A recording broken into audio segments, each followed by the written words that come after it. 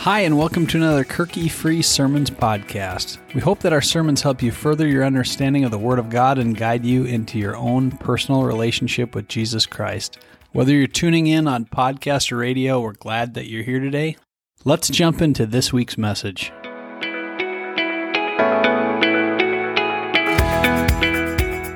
So Mark chapter 12, and I would like you to look with me beginning at verse 18. Now, if you're able, please stand with me as we read God's Word.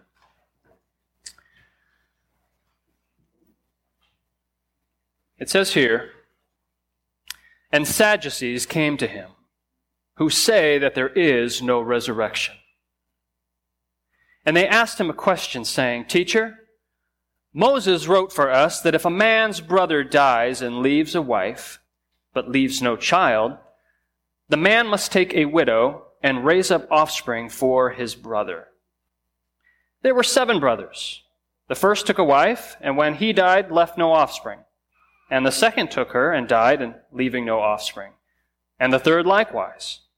And the 7 left no offspring. Last of all, the woman also died. In the resurrection, when they rise again, whose wife will she be? For the 7 had her as wife.' Jesus said to them, 'Is this not the reason you are wrong? Because you know neither the Scriptures nor the power of God. For when they rise from the dead, they neither marry nor are given in marriage, but are like angels in heaven. And as for the dead being raised, have you not read in the book of Moses, in the passage about the bush, how God spoke to him, saying, I am the God of Abraham, and the God of Isaac, and the God of Jacob.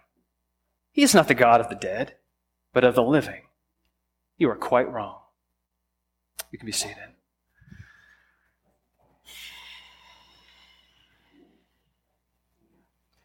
Lord, for your name's sake, I ask that you would give to us understanding about the things of which we have just read. In Jesus' name, amen. What you and I just looked up has to be about one of the most important things that anyone could talk about. What's at stake here is nothing less than hope. Okay, this is about what our real hope is.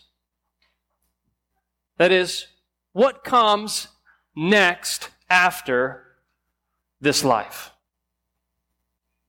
Now, I'm sure that you've heard many different things from many different people about what comes next. You know, some say that we're just going to come back again, but we're going to be given a different body. Of course, that whole idea comes out of Eastern religion, and that once you die, you'll return to this earth, but perhaps in some other animal or human being or so forth. Some say we'll have no body and no soul. Now, these views aren't new. In fact, people have been espousing them for ages, even in Jesus' day. In fact, when we come to these verses, you just read about a group that claimed that when we die, there's nothing else. But get this. They base their conclusion on Scripture. They said, when we die, there is nothing else. The thing that gets me is they say Scripture confirms that. And I'm going to ask you something. Is that what the Bible really says?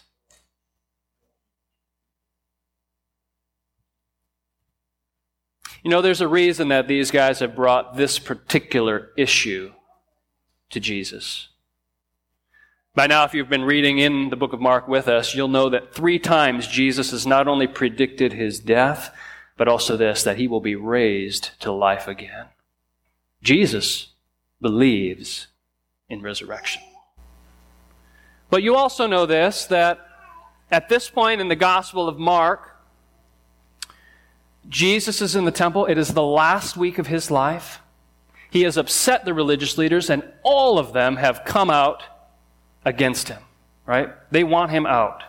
And so we have met several characters along the way. We've looked at several rounds of debate with Jesus, right? Who we've met so far? Well, in round one, remember, we met the Sanhedrin. Remember, that was the Jewish Supreme Court, if you will. They handled all the legal and religious matters of the day. And they questioned Jesus about his authority. Well, Jesus had a question for them too, and they couldn't answer it. And then last week, we looked at round two. Okay, and there we met these two groups. Remember the Pharisees? Those were your right-wing nationalist guys, legalists, and they were the ones who were pro-Israel, right?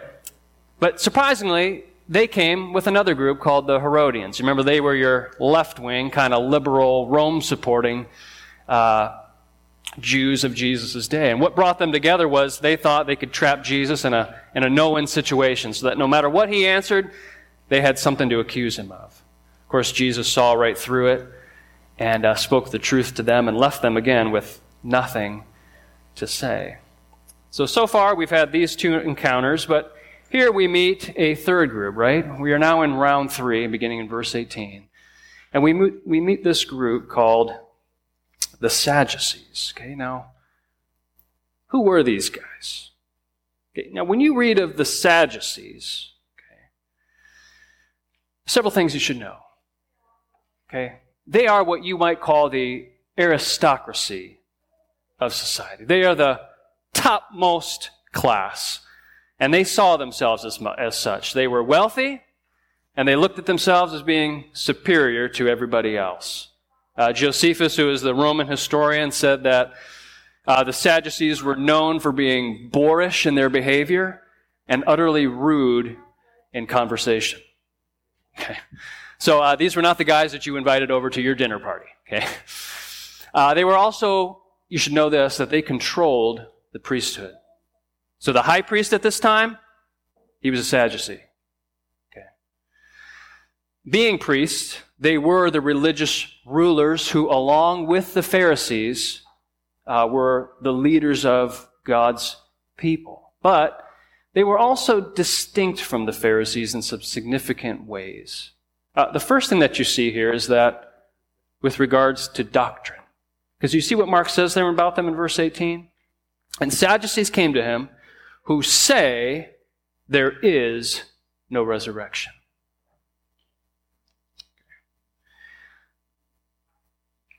Mark's careful to point this out to us, the readers, that we would know this about them. They taught that when the body dies, the soul dies with it. And you ask, and well, you ought to, how in the world did they arrive at that conclusion? Well, another distinctive about the Sadducees was this, okay? They only saw the first 5 books of the Old Testament. So you remember those, right? Genesis, Exodus, Leviticus, Numbers, and Deuteronomy. Those 5 as authoritative. Everything else, the writings, the prophets, the Psalms, this was all second class to them. So anything that came out of those other writings was just theological innovation. But if a doctrine could not be established in those first 5 books, then it was false. So this explains why they come to Jesus with a particular question that's based off of something Moses said, right? Notice verse 19. Here's their question to Jesus. Teacher, Moses wrote for us that if a man's brother dies and leaves a wife but leaves no child, the man must take the widow and raise up offspring for his brother. You can look that up in Deuteronomy 25. It was a law. They were to remain in the family. So if a man died and he died childless, that man's brother was to take that woman, that widow, as his wife and raise up a child for her. It was about continuing the family name, okay? So they say this hypothetical situation, verse 20. Suppose there were 7 brothers. The first took a wife, and when he died, left no offspring. And the second took her and died, leaving no offspring, and the third likewise. And the 7 left no offspring. Last of all, the woman also died. And now they come to their point in verse 23. In the resurrection, they ask, when they rise again, whose wife will she be? For the 7 had her as wife. Okay, here's what they're getting at here. Jesus, believing in a resurrection makes you look foolish. Okay? It's ridiculous. It's absurd. Okay? It created a problematic scenario, right? They ask, whose wife will she be? And here's what you need to know is that most rabbis, most teachers and Pharisees of the day believe that in the life to come, everything that happened here on earth is basically just going to continue. So things like marriage are still going to be intact. Those relationships will still exist. But this presents a problem, right? Would God permit polygamy in the life to come? So either Moses is right, okay, and the resurrection is wrong, or something's amiss, right? So they, with the smug looks on their faces, pose this problematic situation to Jesus and laugh, right? How ridiculous to believe in a resurrection. And they think they have him, right? But Jesus isn't laughing here, is he? Without a moment's hesitation, he hits the nail on the head, verse 24. Now notice, right? Here's Jesus setting the record straight. Is this not the reason you are wrong? Because you know neither the Scriptures nor the power of God. Okay. The word for wrong can mean deceived. You have wandered off course. You've been led astray. You're off base. And that's what happened. They've come to wrong conclusions about God. Why? Because they failed to know God's Word and God's power. Now, Jesus is going to get to that in a moment. But first he speaks, okay, to the supremacy of the resurrection. You say, what do I mean by that? Look at verse 25. Here's Jesus' clarification. He says this, for when they rise from the dead, they neither marry nor are given in marriage, but are like angels in heaven. In other words, Jesus says, your scenario is a moot point. Because in this age, that happens, but in the age to come, people aren't given in marriage, and they do not marry. You're going to be, the only thing close to it are the angels. So Pastor Josh, do you mean to tell me that I'm not going to be married to my spouse in heaven? Now, how many of you hear that and you think, well, that kind of makes me sad? Yeah, right? Well, I'm glad. I hope that some of you are saddened by that, right? Just that's your natural reaction to think, oh, I like being married to my spouse. But I want you to think of it this way. Don't think of it as a loss. Okay? You are going to have a better relationship with your spouse then. You're going to have a richer connection with them then. No, you will not be sexually intimate. Okay, but once again, Scripture says that this is no loss. It's hard for us to imagine that there is something greater than what we have known and experienced here on earth. But maybe you ask, well, why is there not marriage in heaven? Okay? Well, it helps to understand, what did God design marriage for in the first place? Okay? So we see these things. Consider this, okay? Number one, for companionship. And you can go and look this up, but Genesis 2, verses 18 to 24. God made man, and after he did so, he said, you know what, it's not good for him to be alone. So what did he do? He fashioned woman, and he brought her to him, right? So God made marriage on this life for companionship. But think of this, okay? At the resurrection, that need is satisfied. You say, what do you mean? In heaven, you are going to have God, the Lord, as your companion, is your close friend. Okay, that's not to say that you will lose relationships with the people you know, but you will no longer have the need of it as you do down here. Okay. So we see that at the resurrection, the place of marriage is surpassed. Number two, God gave marriage for procreation. Genesis 1, 27 to 28. Okay, marriage is God's ordained means through which we are fruitful, in which we multiply and fill the earth. That was God's mandate, okay? But what about those in heaven? Are they there because they've been reproduced in heaven? No. All those who are there in heaven are there because they've been born of God, right, through faith in Jesus Christ. So at the resurrection, that purpose is complete. All those whom God has meaned to come into existence have come into existence. It is done. That is for this age, and not for the age to come. Lastly, number 3, consider this, that God designed marriage for this, for an illustration. Ephesians 5, right, 31 and 32. In other words, the marriages that we have here down on earth are a picture. They're meant to illustrate for us what is ultimate and what is reality. You say, what's that? It is Jesus and his love for his church. That's you and me. Okay. So think of it then. At the resurrection, this goal is realized. So it wouldn't quite be accurate to say that there is no marriage in heaven. There is, but there's only one.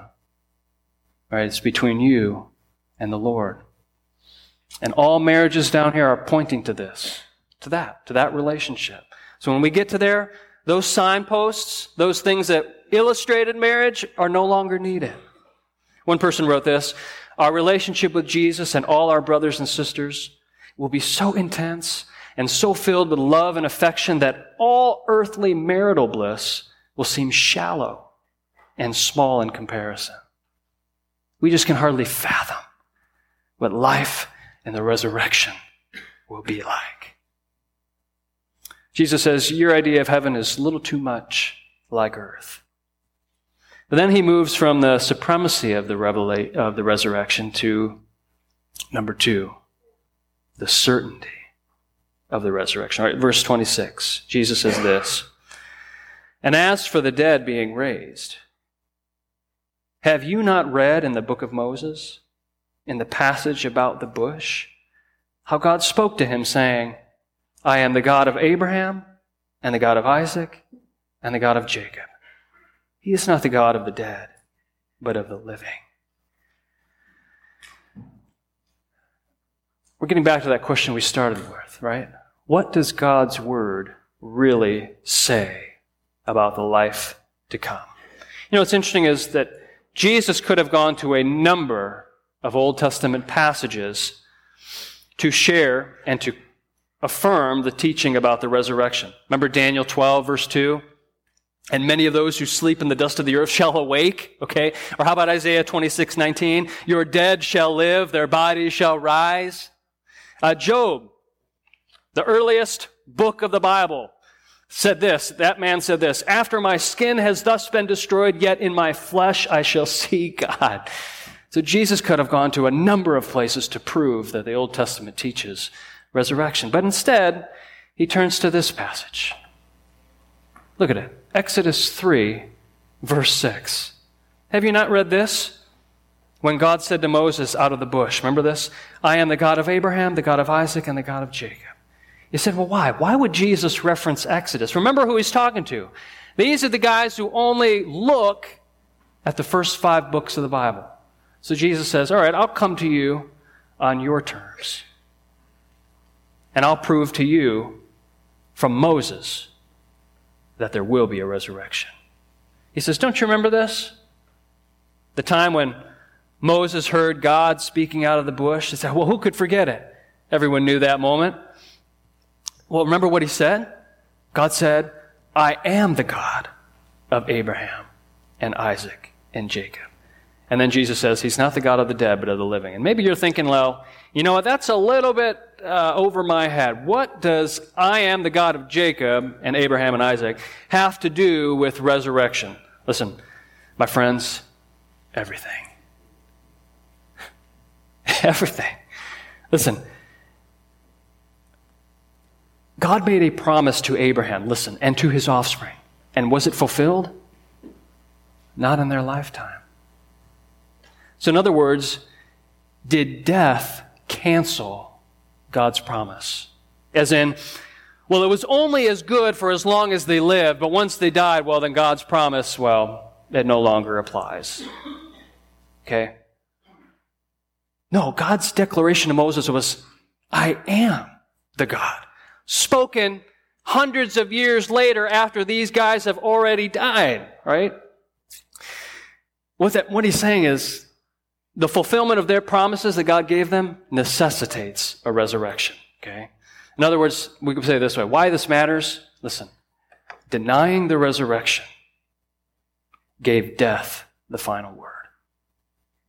And it cut short the power of the promise-keeping God.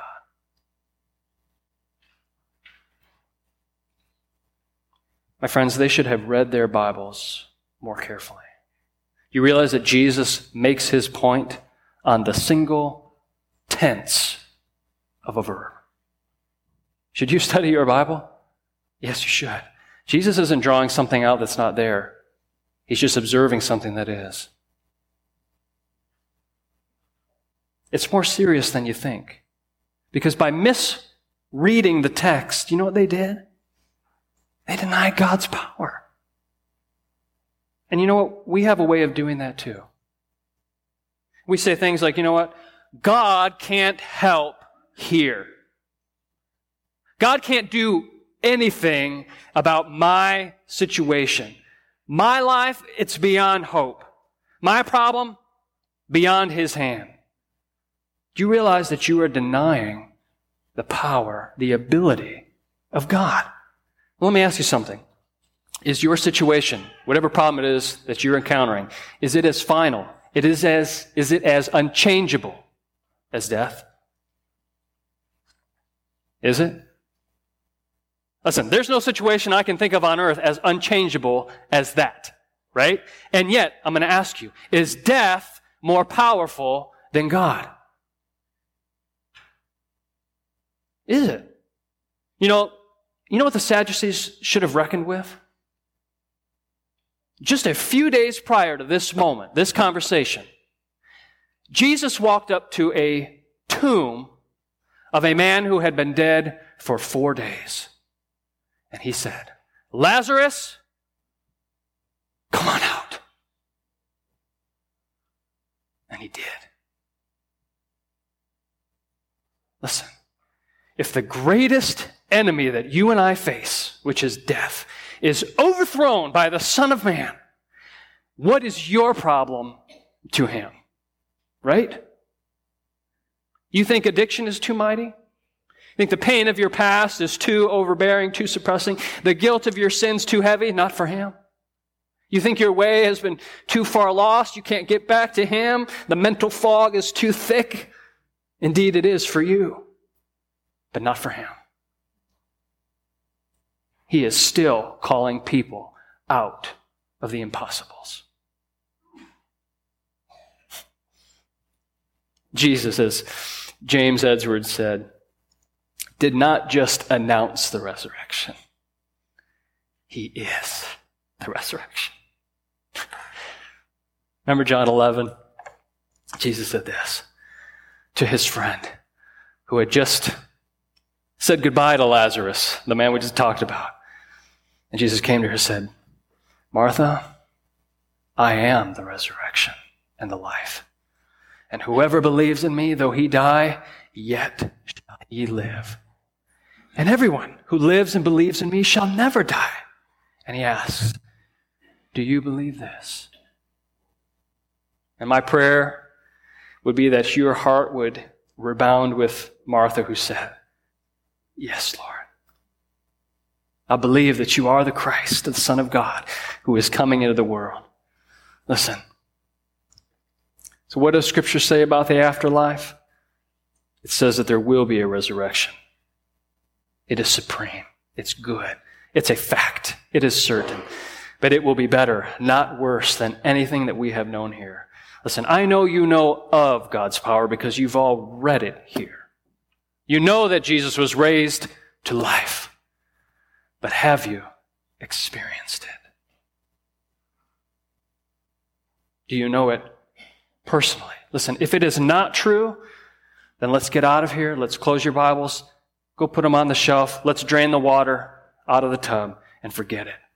But if it is true, then listen, you and I have something to celebrate. Jesus is alive, and he is coming and raising everyone who turns to him to life again. Amen? Amen. Amen. Would you pray with me? Lord Jesus, there is no good reason that anyone in here today should not turn to you and experience for themselves what it means to have new life. You are the living water. And Lord Jesus, nothing in this life compares. Without you, we are a big, empty hole. So God, fill us and send us out with this good, fulfilling message that people need to hear. There's something that we have to look forward to. Thank you for this hope. It's in Jesus' name we pray. And all God's people said, Amen.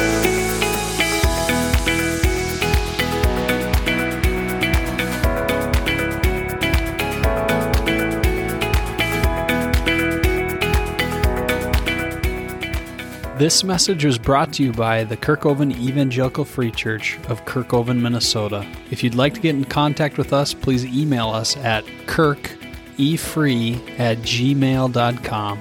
That's KERKE free@gmail.com.